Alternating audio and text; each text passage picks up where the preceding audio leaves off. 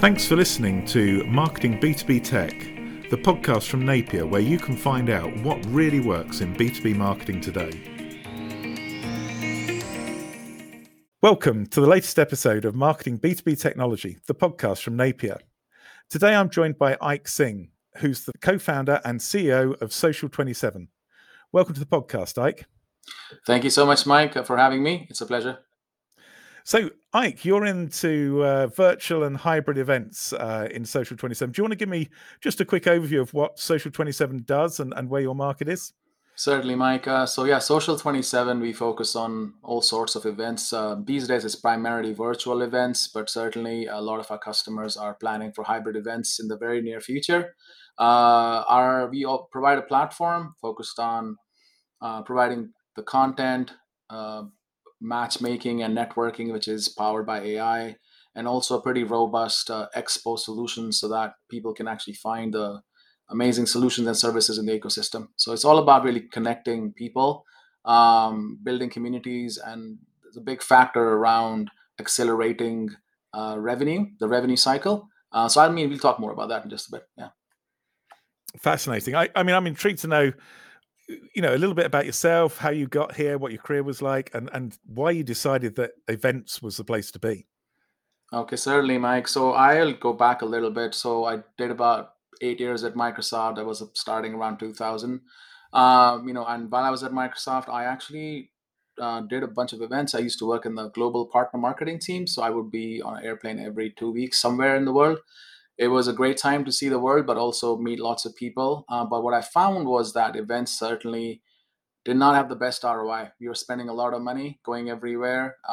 Sometimes we'd find like 500 people at an event and sometimes 50 people, it was just all over the place. So I think for me, it was more around being able to build something which would bring people together, irrespective of where they were located, but also kind of be able to extend the in-person events, so that even if there's an in-person event, the people who can't come there can still somehow participate. So that was what I left with Microsoft, and then around 2012 was the first version of our virtual events platform. I'll be honest, it worked for about a year or 2 years or so, but did not go where I wanted it to go, just because I think the technology wasn't there yet. Streaming was really expensive at that time. It was only the very, very big companies who could afford it. So we didn't get as much traction as I wanted. So then I kind of did a few different things. You might check them out on my LinkedIn. I've been all over the place. And then in 2019 is when we kind of came back to the board on our side and said, look, there is a lot of advancements that have happened from the technology perspective, streaming, as well as AI is becoming more real. We can actually use some of this stuff, which is provided by the big cloud vendors. So we re-architected and created a new version of our platform. And that is what is in market right now, since the last year and a half, 2 years. But yeah, that's kind of the backstory. And I'm really interested when you decided to go back to that business and, I guess try it again with the new technology. Was there something specific that drove you to do that? Was it something you were seeing in the market, or was it a particular aspect of technology? Certainly. So whenever it comes to B2B, I always think about how do we use technology and or just do stuff in our daily lives as just regular human beings. So what I refer to is as the consumerization of IT is what is kind of happening in the world right now. So a lot of the experiences that we have in our daily lives, we also want some of those same experiences at work. So what I was seeing as a paradigm shift the last few years was how people consume content and how people collaborate. So what are events, right? I mean, events are all about consuming content and collaboration. That's what they're all about, networking. So consuming content is equal to Spotify, is equal to Netflix, Amazon, movies, whatever, Prime. So the whole point behind some of these content consumption patterns that we see in the world right now, as in our personal lives, there's one thing which is very clear among all of these, that is that they provide us with tons and tons of content, but then they also provide us with recommendations and help us personalize our experience. So give me a lot, but hey, system, please understand what I want and give me exactly what I want. So I don't have to waste my time, just finding things, right? So that was the kind of the North Star that we were going for, which was like, how can I create an event experience where the event isn't in the middle and the people are kind of like circling around it like sheep from one room to the other. I think it's more about the human being in the middle and the event circling around the human being in terms of what they want, just like it happens in our daily lives with Spotify and with everything else. And then plus the collaboration piece was more around LinkedIn for that matter, right? So think about if you could put LinkedIn from a collaboration, online collaboration perspective, a networking perspective, and add some of that content consumption, aka Spotify style. That's exactly what we set out to create, and we've done that, and our customers love it. That's fascinating. It sounds like there's lots of elements there in terms of the delivery of content. It sounds like there's two elements. One is delivery, which clearly streaming has become much easier. Yeah. But you also talk about the AI in terms of being a recommendation engine. I'm really interested because historically with physical events, we've not really had the AI recommending it. So, I mean, do you see that as being your big unique selling point for hybrid events as well as online events? Absolutely, Mike. So again, what the experience is that I believe in, again, irrespective of our platform, right? So the whole goal is to give people the opportunity, especially in a business environment, to get to what they want as fast as possible. Um, you hear things like Netflix binge, but believe me, nobody wants to binge on event, B2B event videos. So the point is, you have to get them to what they need to go to really, really fast. So the goal is to really understand who they are, and there's lots of information available for that particular purpose. There's third-party data, but in many cases in our environment, we actually give the opportunity to people to also self-select some of those things, just like on Spotify. I'll give that example one more time. So as you go on Spotify, you choose your genres of music that you're interested in, soft rock, but I also like hip hop. Okay, well, you come in there and you choose certain categories of that you're really interested in. And then we kind of, based upon that information, their actions, plus based upon some of the information from their second party and third party data, we are able to pull together some pretty amazing recommendations. So that just really kind of helps, reduce the friction in terms of getting them to exactly what they're looking for. And as they start liking things in there, our algorithm starts sharpening its recommendations accordingly. And I mean, I know this is kind of hard, but do you see your recommendations as like showcasing interesting content that people might not have necessarily looked at before, or is it more about removing the irrelevant content? I think it is the first one is more around giving them recommendations around what we think they might like, because it's also, again, we put them into a cohort in the backend with other people who have similar profiles, and it's just like, hey, there's 1,000 other people who really like these sessions. I think they are similar to you, so you might like this as well. So yes, and then again, the recommendations become better as we see their actions inside, right? So that's a starting point, but then it's also a lot to do with their own actions. So yeah, that's kind of how that works. Fascinating. So one of the things I've seen is that with COVID particularly, obviously a lot of stuff's moved online, but in general, companies have tended to go towards easier content webinars. And a lot of the event organizers have actually, to some extent shut down during COVID. Mhm. I mean, how do you see things coming back? Do you see events being run by large enterprises, or do you see it going back to trade show organizers? So I think, irrespective of who runs these events, I think what needs to happen is that there needs to be a change in how we think about delivering content. Events are just, again, one more way to deliver content, right? So again, I'm just going to go a little bit broader because I know your audience is not just events, right? They're more than that. Mhm. So but delivering content. So now, right now, for most cases, you're delivering content mostly online.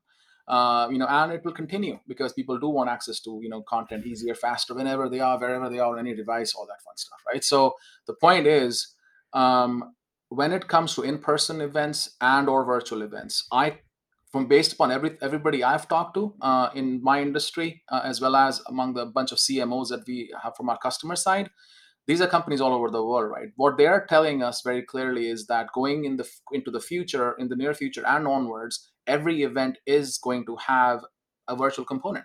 And yes, some of them, very few of them, might be in person only, but mostly everything is going to have some virtual component because people are used to it now. They want it, and also the value that most corporations as well as exhibitor companies have found, like the scale that they can achieve with some of this having a virtual component attached to it. So how we think about the world in the near future is that every event will have a pre during and after phase. In the pre-phase, everyone is virtual. And I think most organizations who are doing events, irrespective if they're a company or they're a big event company, whatever it be, they should put a bunch of that 100 level intro content online before the actual event happens. Why would you want to rent out a bunch of rooms and pay so much money for just delivering intro level PowerPoint? Doesn't make any sense. And nobody enjoys the 9 to 5 on those uncomfortable chairs just looking at PowerPoint, right? So the goal is do it cheap, do it fast, get it done online before the actual event happens, spark the minds of the people, get them interested in the value of what's going to get delivered, and then also get them networking. So once you are delivering that content, people are already going to be there. They meet others who are similar to them, so that once they go to the actual event, the question is not, oh, what do you guys do? Because that's the one question that's asked a billion times at every event. That's just such a waste.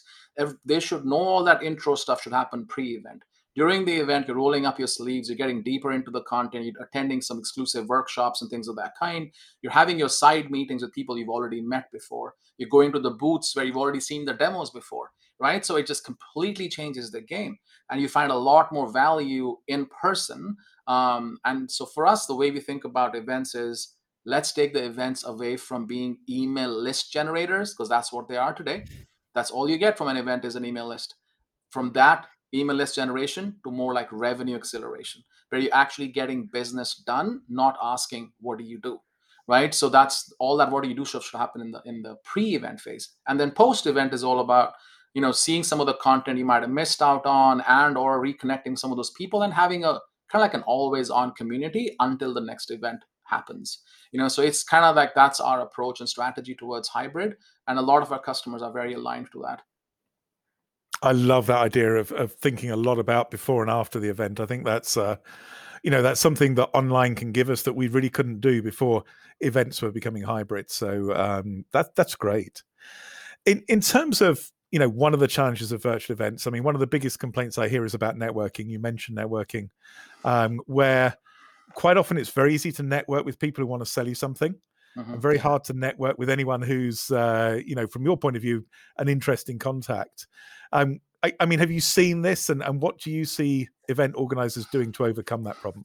No, certainly, Mike. Very, very valid question. I do say this many times. I'll repeat it one more time. It's not like that buyers don't want to buy. It's the process. The process of buying, especially in the upper mid market and the enterprise, is pretty tedious.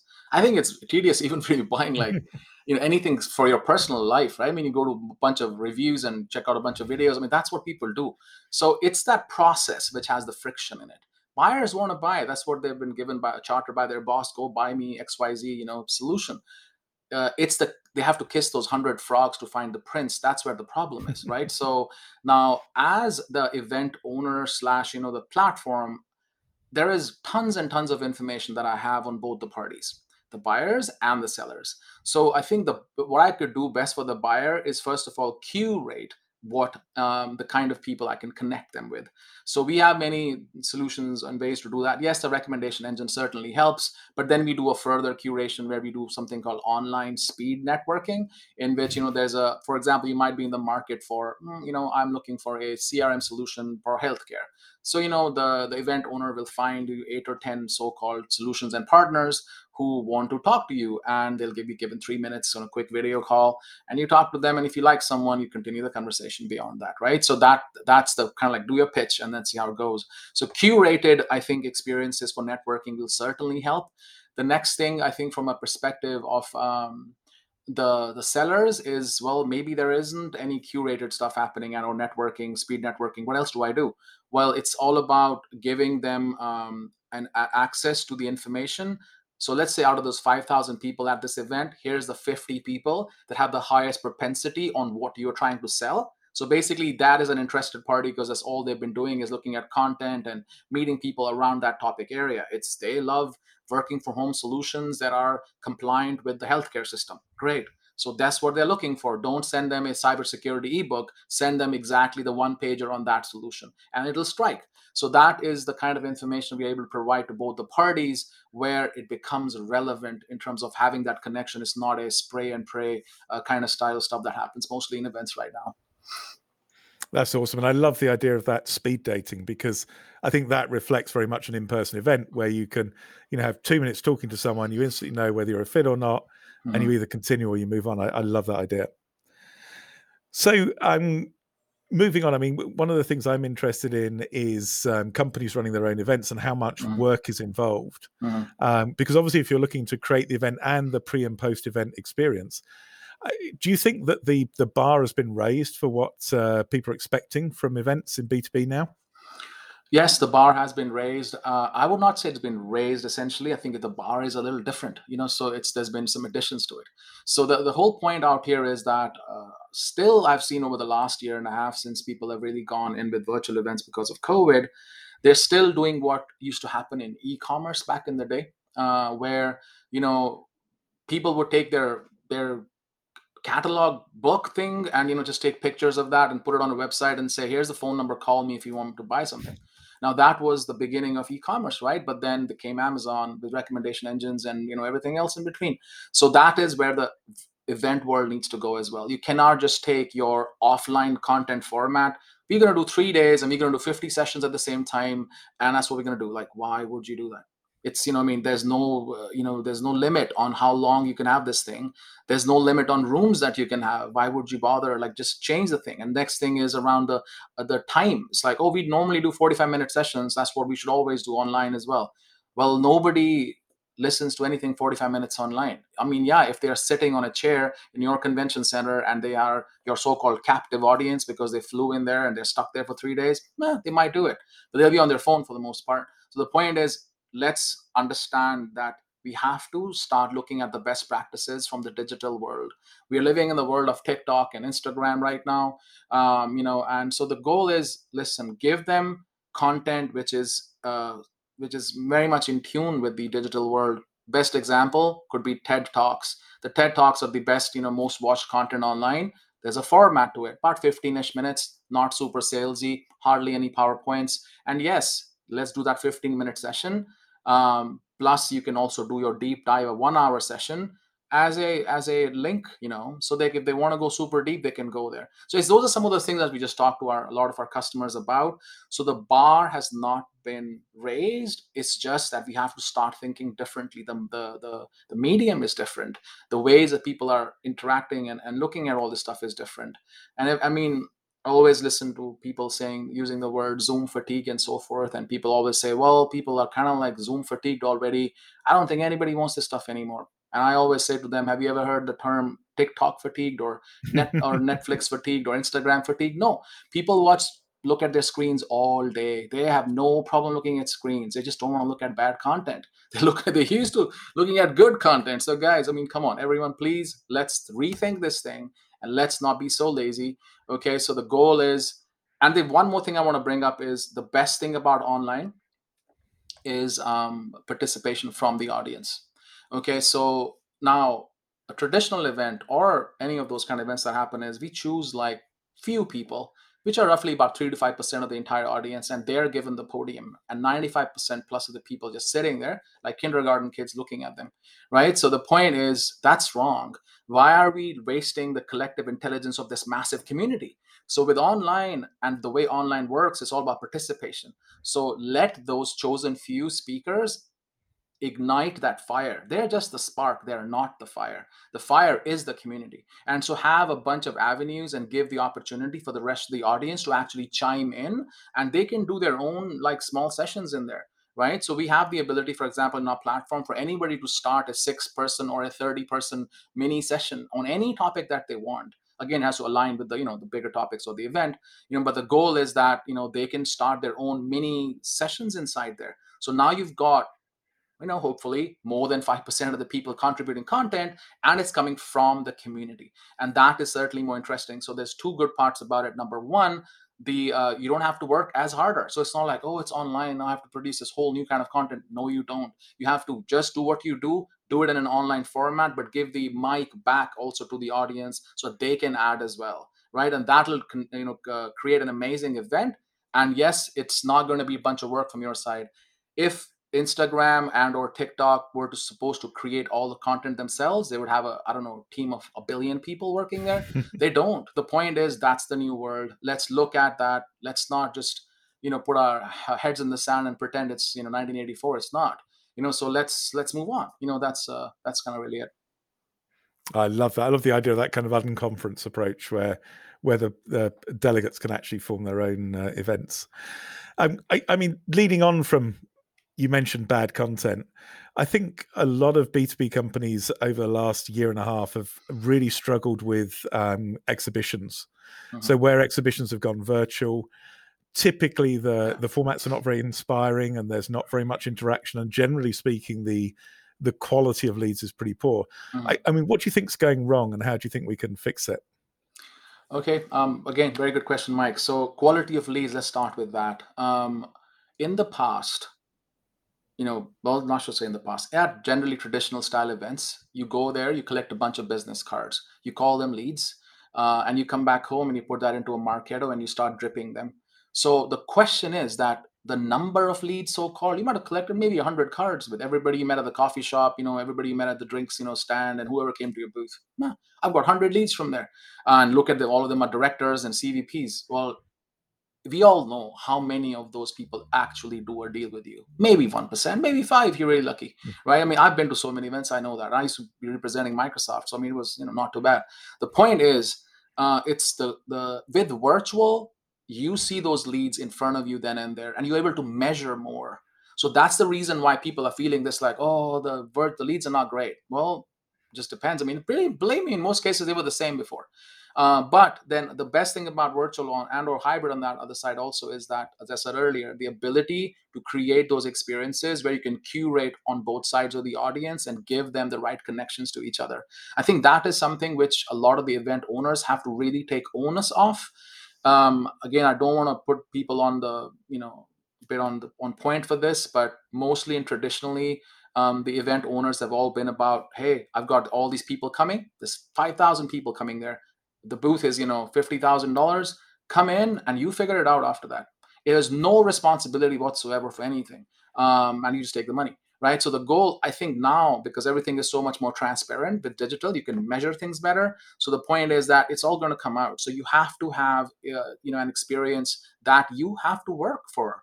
Because as the event owner, you're the only person who actually knows both the parties. You got to connect them in the best possible way using technology, right? So I think the event owners have to step up their game just a bit. You cannot just say, I have an event, so give me money. I think it's all a lot more to do with giving them real value.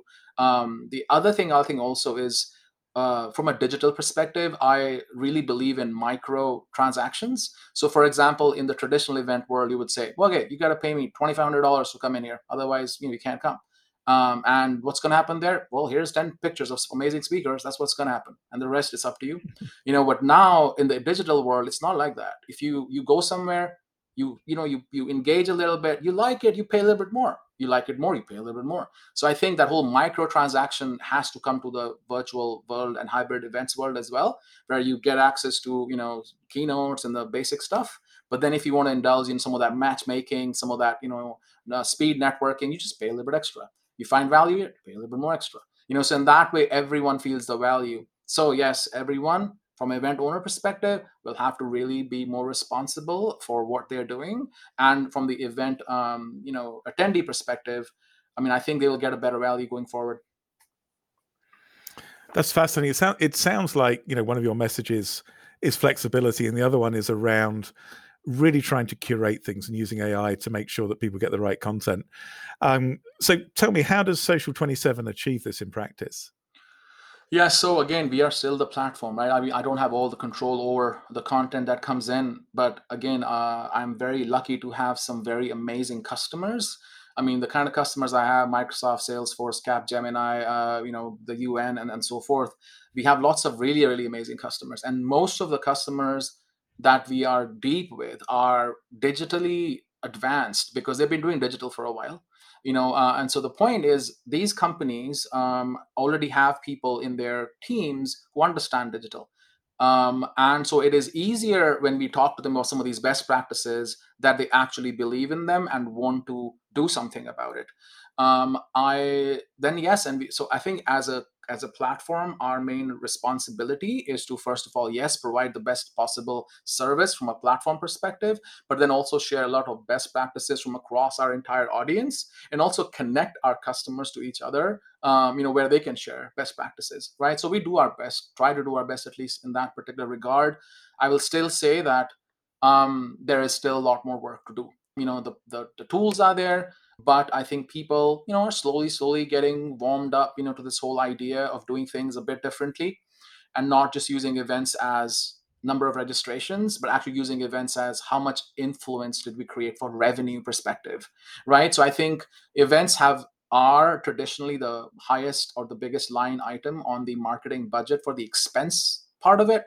The ROI certainly isn't very clear. And the point is, in this world where we hardly get any response on emails, so using events just for email list generation is probably not a good idea. So use the events because that is the only place where the customer is out in the open.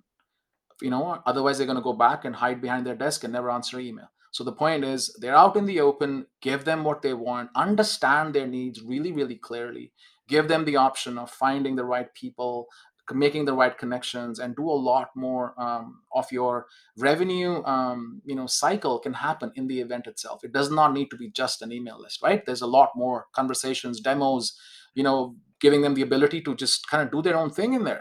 That I think a lot of those things will help. But yes, going back to your question, yes, even though I have amazing customers, I think all of us are trying slowly to kind of unfold this new world.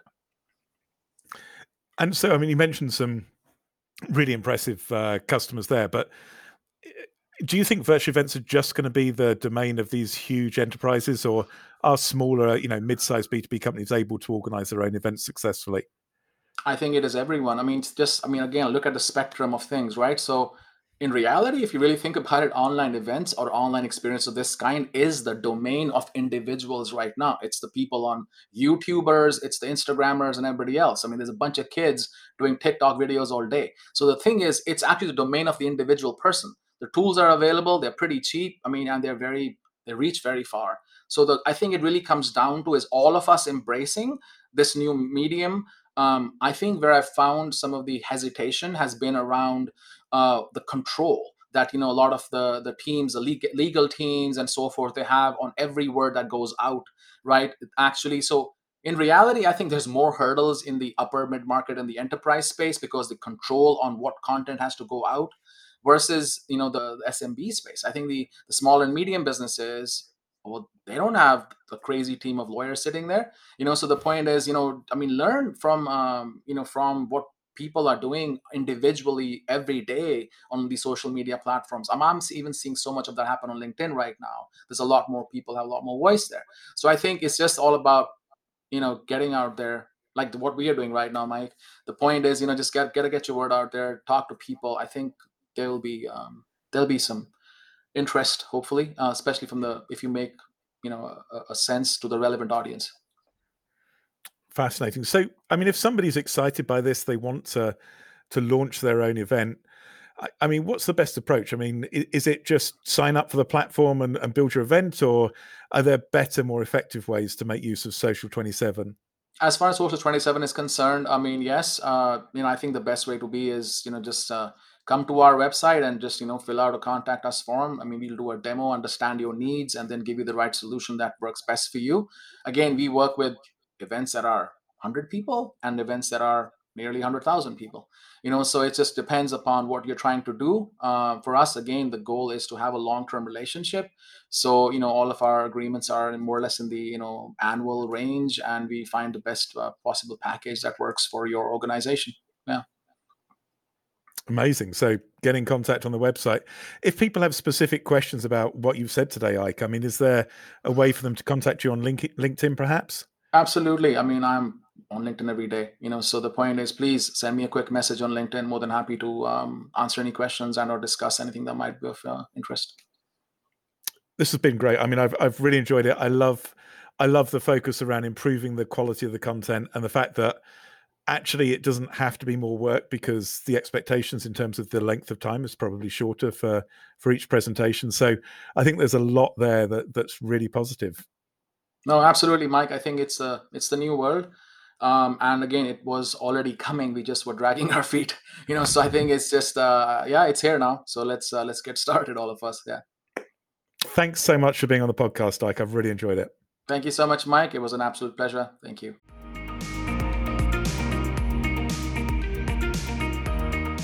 Thanks so much for listening to Marketing B2B Tech.